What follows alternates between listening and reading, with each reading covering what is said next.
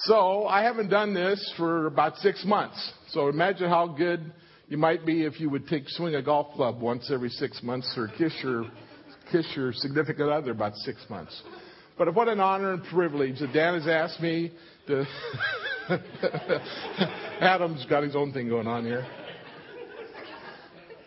Well, what an honor and privilege to just have the opportunity to speak and talk about the Word of God. Dan said, what are you going to talk about? And I said, all I know is how to talk about Jesus and faith and grace.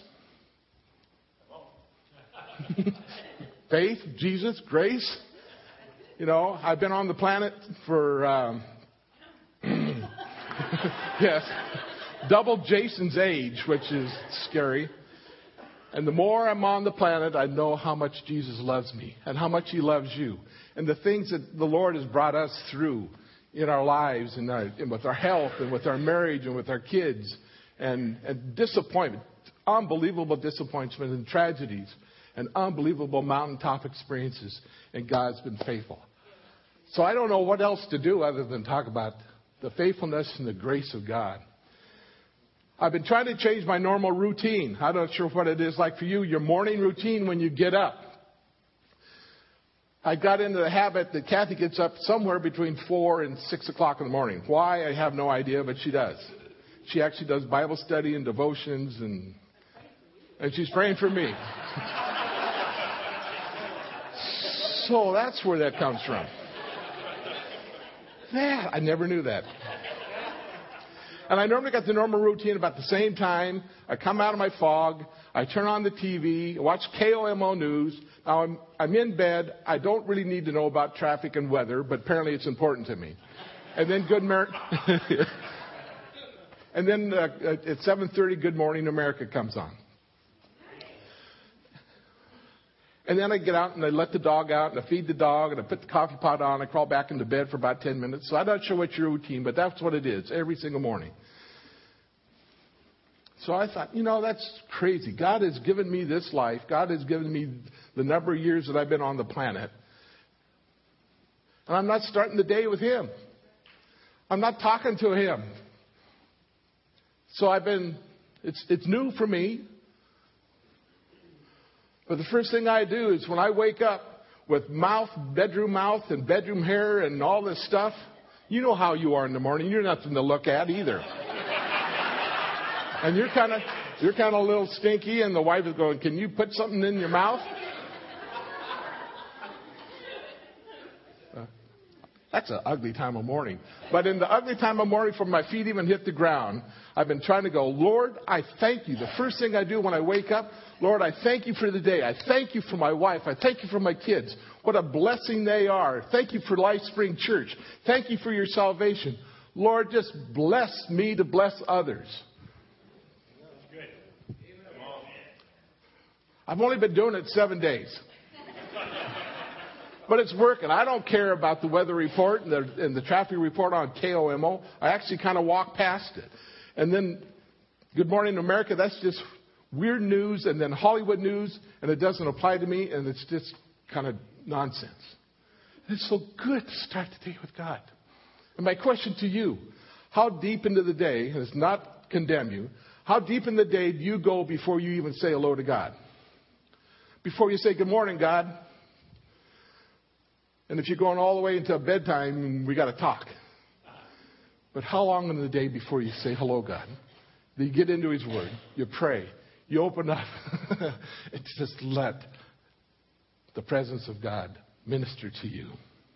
We're all busy. We all measure in busy. But how far in the day do you go before you say hello to God? Let's pray. Lord, what an awesome time to be in your house. Lord, guide and direct the words that are said. May it be your word. May it be your words, not mine.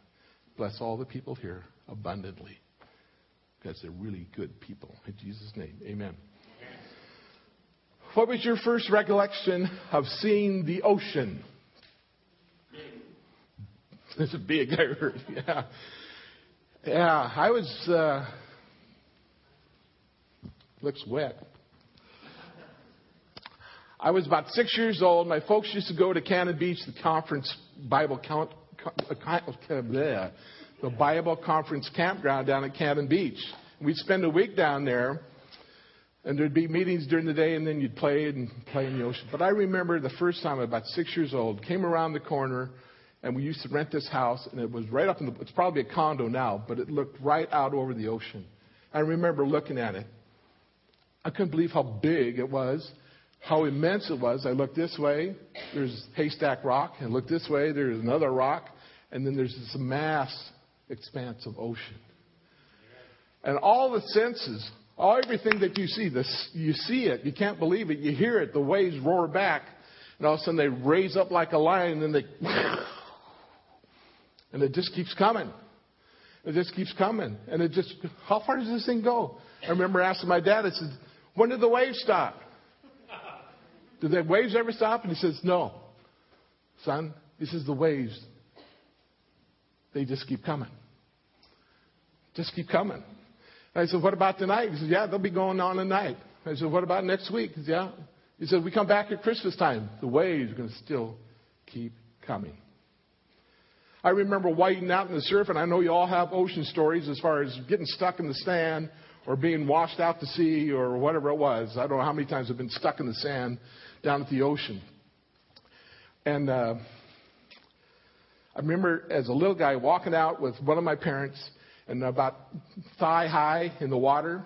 And we're playing tag with you all done this, I'm sure, but playing tag with the water. And all of a sudden we're doing that. We're doing just fine until this one wave raises up a little bit more.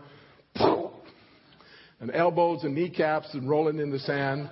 You turn around, you dust yourself out, and guess what's coming? Yeah, you read the book. Yeah, another wave comes and it knocks you down again. You know the grace of God? It just keeps coming. It just keeps coming. Overwhelming you. Just when you think you're done, here comes another wave of God's grace. It just keeps coming. Grace, defined as the unmerited favor of God. That means what we get from God, it's a favor from God, unmerited. We didn't do anything to get it, yet we receive it. His grace is fresh every morning, and it just keeps coming. Grace is what we receive from God that we don't deserve. A lot of times we think that we've made one mistake too many, or we got it all figured out. Or maybe like Jack Nicholson, this is good as life gets. There's no more grace. I kind of do this same thing day after day, and this is good as it gets. No. Or we reduce God to put him in our own special little box. If I do this, then God will do that. And we kind of got this little formula thing as far as what God is. And maybe we got to the point that we're in that 35 plus crowd, and we go, there's no more that God's going to do for me. Not true. Not true. Just like the ocean waves, God's grace never stops. It just keeps coming. Max Lucado has a quote, and in the Bible, the word grace is all through the Bible, from Genesis to Revelation. Paul, in all the books that he wrote, used the word grace 216 times. In the book of John, John used the word 26 times, just in the book of John. And it's all through the Bible. Max Lucado says the Bible uses the word grace as God's radical commitment to redeem and restore for himself a people, you and me, whom he will reign with on a restored planet, in a restored universe, forever in a new kingdom. Amen. He's doing this to restore you and me, to redeem you and me through his salvation, so he can reign with us both now and forever. Paul is writing to his young friend in the ministry, Timothy. And to Timothy, he said, be strong in grace that is yours in Christ Jesus. Be strong in grace that is yours in Christ Jesus.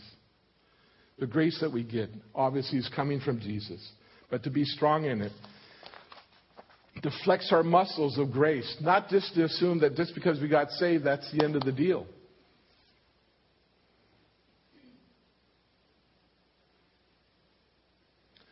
And not only to be a getter of grace, but to be a giver of grace.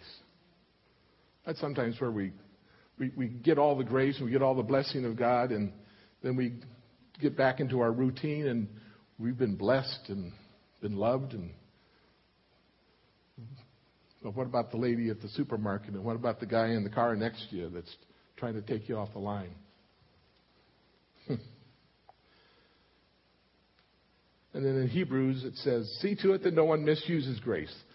That's about hoarding grace. Not to hold on to it, but to give it away. To constantly be giving grace.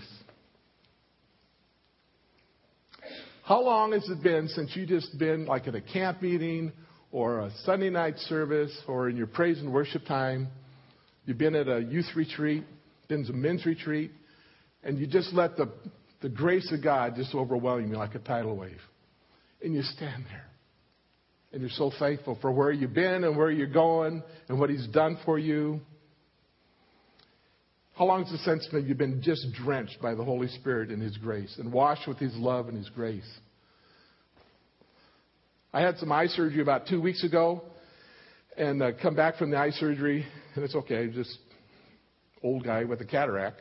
And so they fixed that. And I come in my driveway, and here's a strange pickup in my driveway, and the guy standing there that I didn't quite recognize at first, and finally get out and I recognize him, and I said, "What are you doing?" He says, "I want to bless you."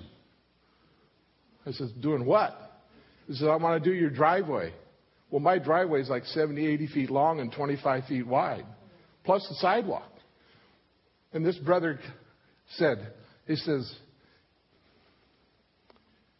it's just like Jesus washing the feet of the disciples. He said, "I don't want to wash your feet." And I said, "Well, good." But he said, "I want to wash your driveway. I want to bless you by washing your driveway and the sidewalk and the patio in the back." And the thing that spoke to me the most, one was his willingness and his soft heart to do that, because God had told him to do it. But more importantly, I would go out there and I'd offer him a sandwich and offer him some coffee, and I'd go out there just to talk to him sometimes, because it took him like 4 hours to do this whole thing. And more than once I'd go out there, and here's this brother, and he's got the wand on the ground. He's got little earbuds in there. And here he is standing in my driveway. My neighbors must have thought, who in the world the Fords have in their driveway now? And here he is, listening to praise music, and just worshiping God and letting the grace of God just overwhelm him with praise. Just to let him overwhelm with grace and love and mercy of God. And then he'd pick up his wand and I love that, brother. You spoke more in my heart than you know. The Bible has a lot of amazing stories about grace and how Jesus demonstrates grace. We're going to take a look at John 8, 1 through 11. And I think they got 1 through 5 up there. And Jesus returned to the Mount of Olives, but early in the next morning he was back again at the temple. A crowd soon gathered, and Jesus sat down and taught them. He's having a little Bible study. As he was speaking, the teachers of the religious law and the Pharisees, which is the Sadducees and the Pharisees and the religious leaders, brought a woman who had been caught in the act of adultery. And they put her in front of the crowd, put her in front of Jesus. And they said to Jesus, "Teacher," and they're not saying it real nice. These guys are angry. "Teacher," they said, "this woman was caught in the act of adultery. The law of Moses said to stone her. What say you?" So we kind of read that and we don't kind of get it. Jesus is having a little Bible study. These men find this woman in the act of adultery. They bring her, who knows how far, 4, 5, 6, maybe a mile, dragging her through the streets, pushing on her, shoving her. People are coming out of the windows looking, what in the world's going on here? Who is, and the men go, "Oh, that's her? Well, I'm going to close the door." And they see this all going on, and they just see all this commotion and all this anger. And she is fearful for her life because she knows what's coming next. And they bring her and they just kind of push her. My thing is they just kind of pushed through the crowd and they just kind of shoved her and she landed on the ground right at Jesus' feet, just kind of sitting there with her arms up, looking at Jesus, looking at these men. And they're demanding that she be stoned. According to Moses' law, Mosaic law, if someone's caught in adultery, you get to be stoned. And these men's got rocks in their hand. They got big rocks.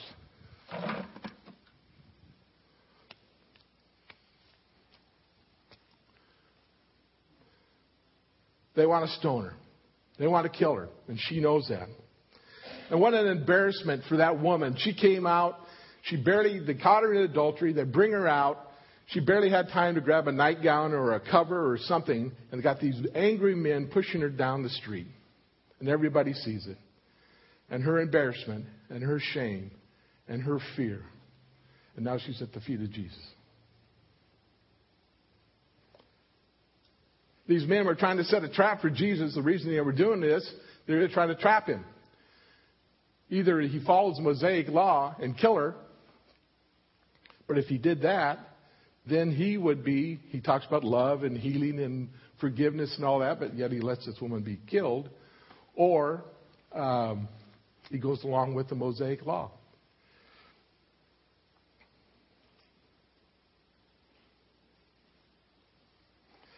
They all had stones in their hand. They were angry. They wanted the right way to go. They came down and they're talking to you. Hey, you got your rock? I got my rock. What about you? Yeah, I got my rock. We're going to kill this woman here in just a couple of minutes. Isn't that going to be great? And then we can go to breakfast. Just normal people. We're going to do this and then get over. Notice do this whole story in 11 verses. First, Jesus is sitting with the people in the courtyard, in the temple. And then when this crowd comes, suddenly Jesus is down. And he says he stooped down and he started writing in the dirt and writing in the sand. So when he should have maybe stood up, my thought would be, if a bunch of people came roaring down the street at me and they got a woman that they're pushing and dragging, that I would say, hey, what's going on? But Jesus went down on his knee and started writing in the sand.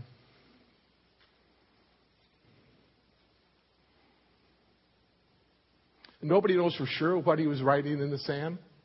But in the meantime, while he's doing that, the people are going, we need to stone this lady. What do you say, Jesus? Yes or no? Thumbs up, thumbs down. Jesus is writing in the sand. And he was quiet. So when he was sitting, and then he was stooping, but he should have been standing, but he was stooping, and now he's stooping, and now he stands up and he says, okay. He looks them all in the eye. He says, okay, go ahead. Stone her. Pick up the rock. Let's go. But whoever is among you that has not committed a sin, you get to throw the first rock.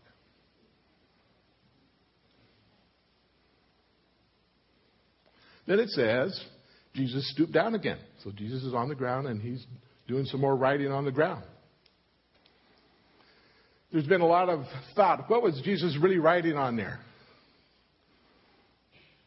I got a couple ideas. I've heard from good preachers for years that possibly what Jesus was writing was each man's name and the sin that they had been committing. Girlfriend in another town, a crook, alcoholic, internet porn. Whatever it was, he was writing that down, just casually writing that down.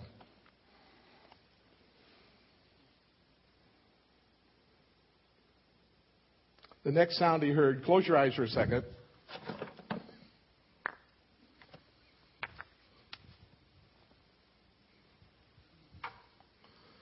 The next sound that Jesus heard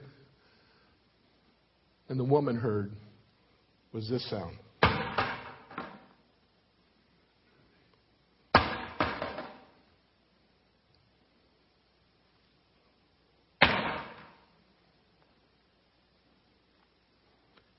And the shuffling of feet walking away, from the oldest man to the youngest. I thought it was interesting. Why in the world would it be the oldest to the youngest? For those that are over 35, seems to be the magic number.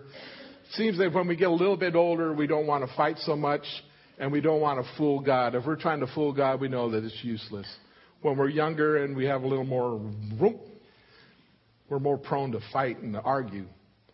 But from the oldest to the youngest, they all walked away, dropped their rocks, walked away, and they're all alone.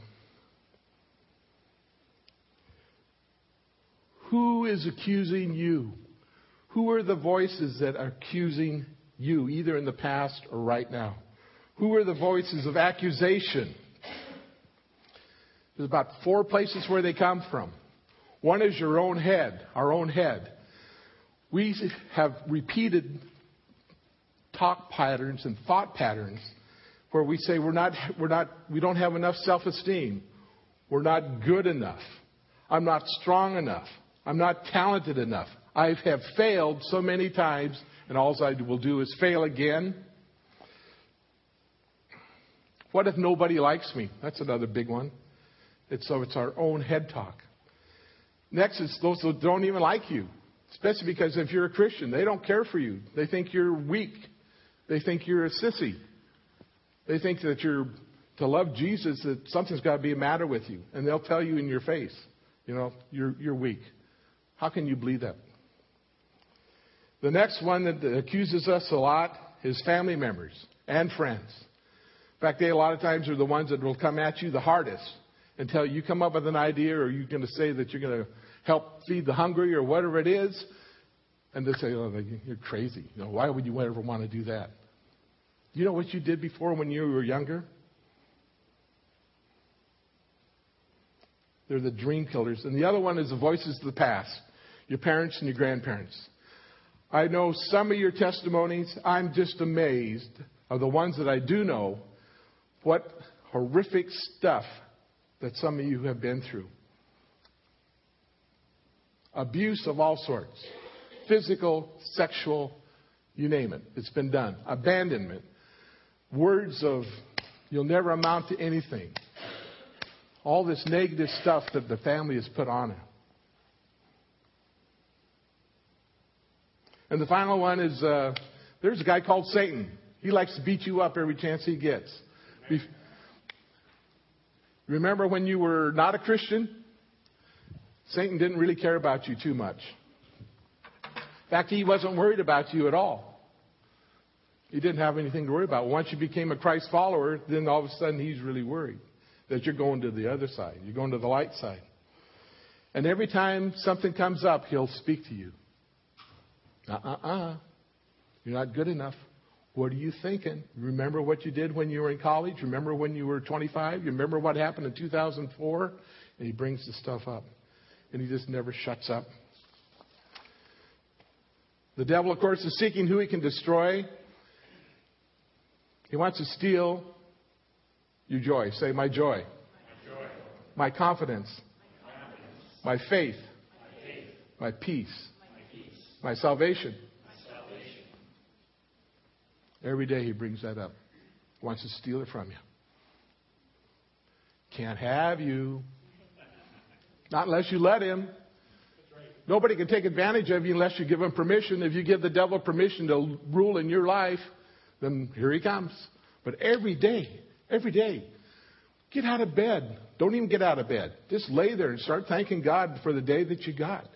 Praise him for the healing that's gone in your life. Praise him for what's gone on in your marriage. Praise him for where he's going to take you. And you stop that. You stop those voices of your parents, of your friends, of your enemies, and your own mind talk. And in Jesus' name, we put a stop to that. When Jesus stooped down, why did he stoop? Because he got the woman's here, the men are here with all their rocks in their hand. Jesus stooped down. Now he's lower than the woman. And when he gets down, he can make eye contact with the women. The woman can only see the men from the waist down and the rocks in their hand. But Jesus could see the woman, broken, tormented, sinful woman. And he could see her with all the love that he could muster.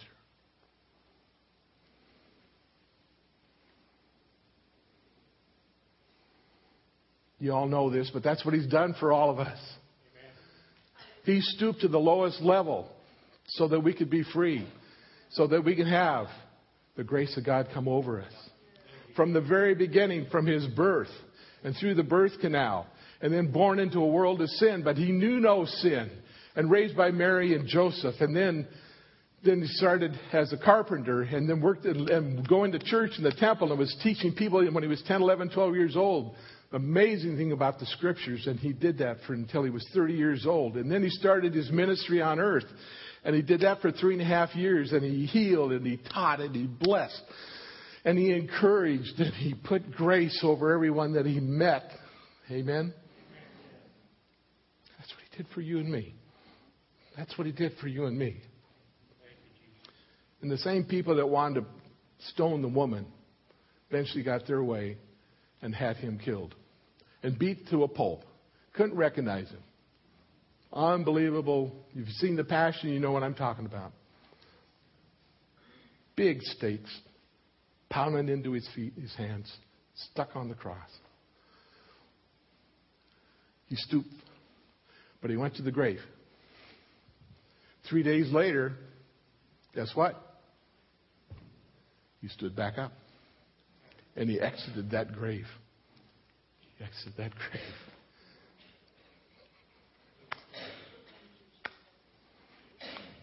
How good is our God? That He would stoop for you and me. But then to bring us up. To bring us up. Bring us up. And cause His grace to just overcome us. Jesus gave help to the woman. To us, He gives us His heart.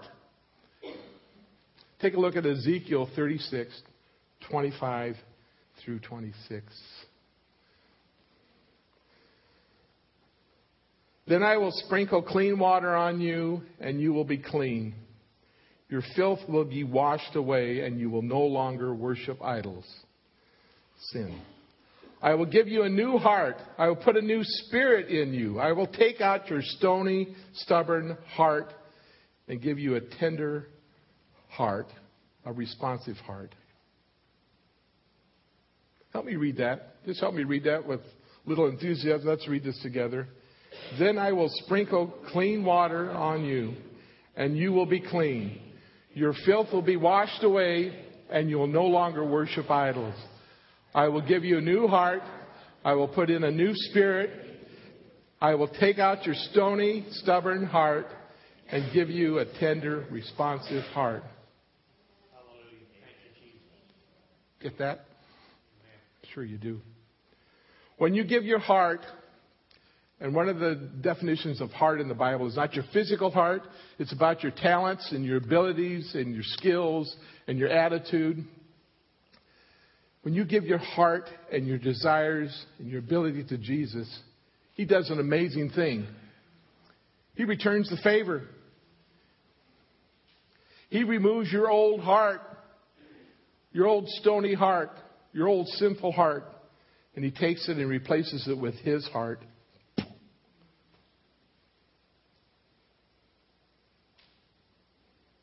Galatians 2:20, Paul writes, I have been crucified with Christ. I no longer live, but... I've been crucified with Christ. Paul's saying, look, I've been crucified with Christ. I'm still here, but I've been crucified with Christ. I'm no longer me, but it's Christ that lives in me. So if this is true, then God's grace is not only what we get, but what we get to give to others. About a new heart. I heard a story. This is a true story. It's not one of those preacher made up stories. It's a true story.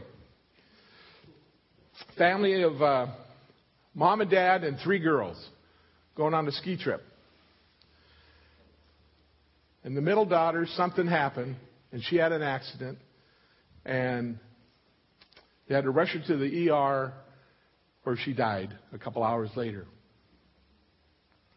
The family decided to take her off of life support and donate her organs.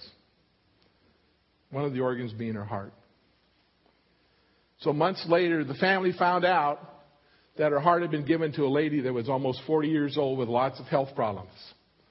And so they called the lady and they said, would it be okay to come and meet you? the heart that's in you now is our daughter's. Would it be okay to come and meet you? And she said, sure. So they drove and met this lady, had a nice little lunch. They talked about her and talked about the daughter and the heart surgery and everything. And finally, the mother said, I got a different request. She said, what's that? She says, I brought a stethoscope. He said, do you think it'd be all right? Do you think it'd be all right if I listened to my daughter's heart one more time? The lady thought about it for a second, and she said, yeah, that's fine. So she brings out the stethoscope, and the woman holds the listening part of the stethoscope to her heart. And the mother puts the earpieces up on her heart, and she listens.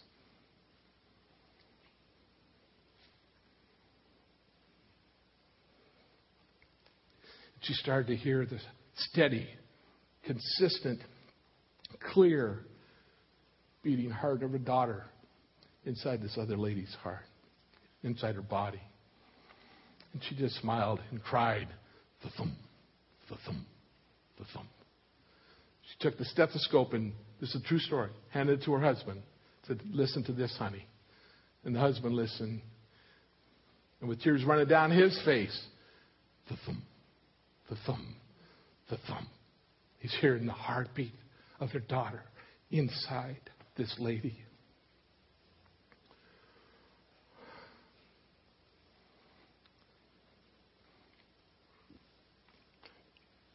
When God puts His heart against your chest, what does He hear? Does He not hear the strong, steady, clear beating of Jesus Christ in you? Ba-boom, ba-boom, ba-boom, ba-boom, ba-boom. Grace, grace, grace. Christ in you. Christ in you. Pretty cool. Jesus in me. Jesus in you. Colossians 1:27 says it this way, Christ in you, the hope of glory. Grace is about what Jesus did for you and me on the cross long ago. However, grace is about what Jesus does in us right now, day after day. God's dream is not only to get us into heaven, but to get heaven into us. With grace in you, you can enjoy the blessings of God. You also can go through the hardest heartbreak tragedies. If you haven't had them, there's some coming. The heartaches and the tragedies. Great news. God's grace is going to be there. Sad times, tragic times. God's grace is going to be there. Times that you've been lifted up and you're doing good and you're on top of the mountain. God's grace is there. There's times when you don't understand, and all of a sudden the shears are coming out, and God's trimming you back, and you don't understand. Grape seeds. You know, if you let a grape bush, grape tree, whatever it is, grow, vine, thank you. It'll just grow and grow and grow, and eventually you have nothing but great big leaves and no fruit. So the vine master's got to come by and trim that thing down. Have you ever seen a grapevine trimmed back? It's all the way down to the ground like a rose bush. Sometimes that's what God does. He trims us back so we can produce more fruit, bigger fruit. But even during those times of trimming, that hurts. But God's grace. God's grace. God's grace is there. He who began a good work in you, again, everything is in you, will be faithful to complete it step by step. Step by step. God's goal is to change you and me into the image of Jesus Christ. Once we realize His grace is in us, His Spirit is in us, He is in us, His heart is in us. Well, what should your day be like then? Whoever said that, absolutely right. Awesome. Because sometimes we get up and we just get so wrapped up. Again, how late in the day do we go before we say, good morning, God? If we're saying good morning, God, right at the beginning, it changes the whole deal. Now, are you still not going to have problems? You're still not going to have somebody at work. You're still your family members, all this stuff. Yeah, you're going to have all that.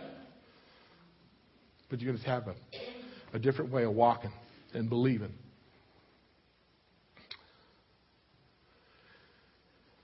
You don't get grace. Grace gets you. And it's really good. It's really good.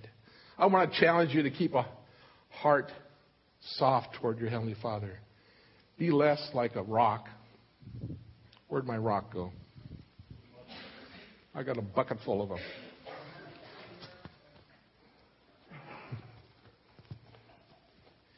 Be less like this rock.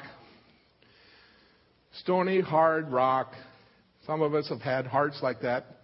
There's nobody here that has a heart like that today. But maybe. So I put the rock in there. And it gets good and wet. But inside this heart, and it kind of looks like a heart. I just noticed that. How lucky did I get on that one? Really? Thank you, God. That was pretty good. Wow. Yeah, I did. I didn't know God was into object lessons. But a nice wet rock. If we can figure out how to crack this thing open, though, it's all bone dry. It's all bone dry. There's nothing in there. And then the hard, stony rock. Heart. Here's the sound of a rock.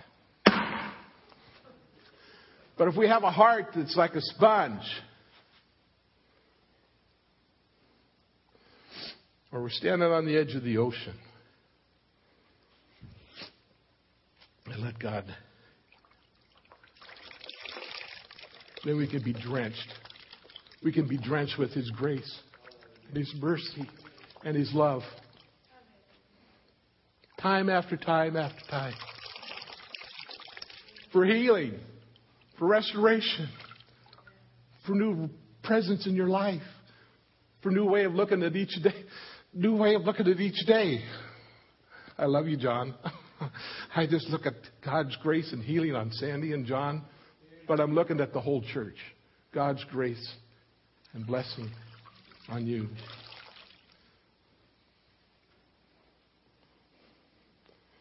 I always wanted to be Gallagher.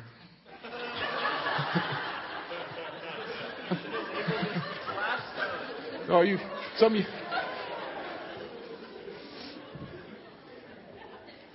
Boy, you never see Pastor Chad do that one. Or Pastor Dan, for that matter. That's why they only let me do this every 6 months.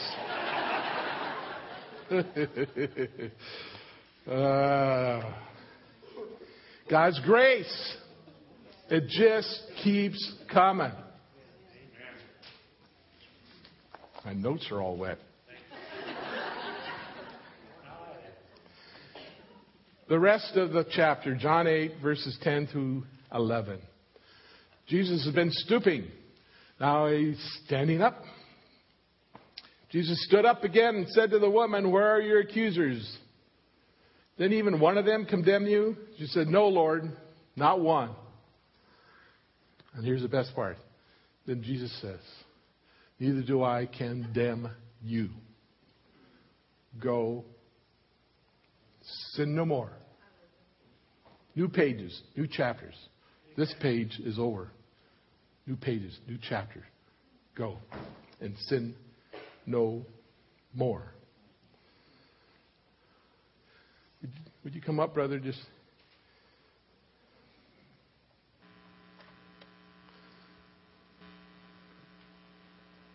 if you could do a little Amazing Grace, it'd be perfect. Especially with that ham and organ.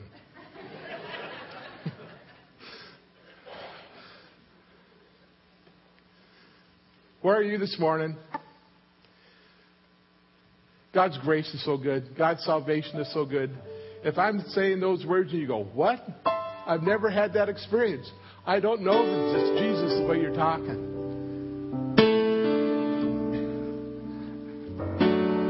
Maybe today is the day.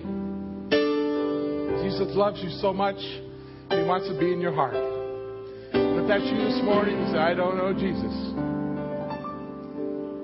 Today's the day. Come up and see me or Pastor Adam or one of the people that will be up here at the front. We want to introduce you to Jesus. In fact, just close your eyes for a second. If you don't know Jesus and you want to know Jesus, and today is the day, just lift up your eyes and look me square in the eyes that today is the day that you want to have Jesus come in your heart. Yes, Lord. Thank you, Lord. For all the rest of you, this is the commitment time. If you've been listening to the voices of your accusers, and they seem to be continuing to holding you back and keeping you from the grace that God has for your life, today's the day to stop that. To draw a line in the sand and say, not in my house, not in my life. Wow, that song has turned me up. Today's the day. Just say, God, from this point forward, I want to live in victory. I don't know how many days I got left. I don't know how many years I got left. But from this day forward,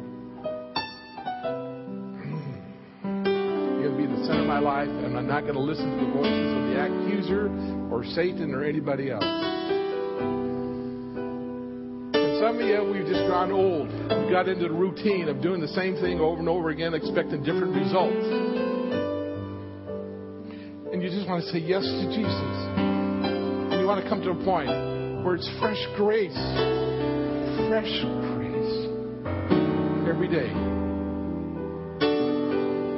Today's the day. Lord, we thank you for today. We thank you for your word. Lord, if there's anybody here that does not know you, Lord, let them come forward and accept you. And know the goodness and grace and mercy and love of our Heavenly Father. To be washed clean and have a new heart put in us. And have your Spirit in us. And have your grace in us. Lord, if there's somebody here this morning, let it be today. And Lord, for all my friends in this church, drawing the line in the sand. Lord, you can't have your people. You can't have their minds, you can't have their thoughts, you can't have their emotions, you can't have the finances, you can't have them. In Jesus' name, Lord, we're going to count on you, trust on you. New pages, new chapters with you, dear Heavenly Father. In Jesus' name. In Jesus' name. Jesus, I trust in you.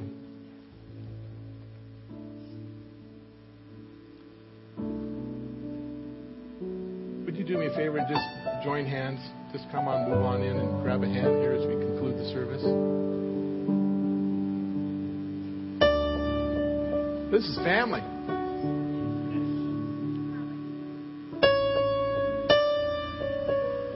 Lord, we thank you. We praise you. We lift you up. Lord, we are so grateful for your grace. We're so thankful for your salvation, your love and your mercies. They are new every morning. They're new every morning. New mercies do I see. Great is thy faithfulness. Lord, bless your church. Bless them abundantly above and beyond anything they can imagine. Whatever they're going through, Lord, smooth the way. Smooth the way. Let them see Jesus and not the circumstance. You're so awesome, God.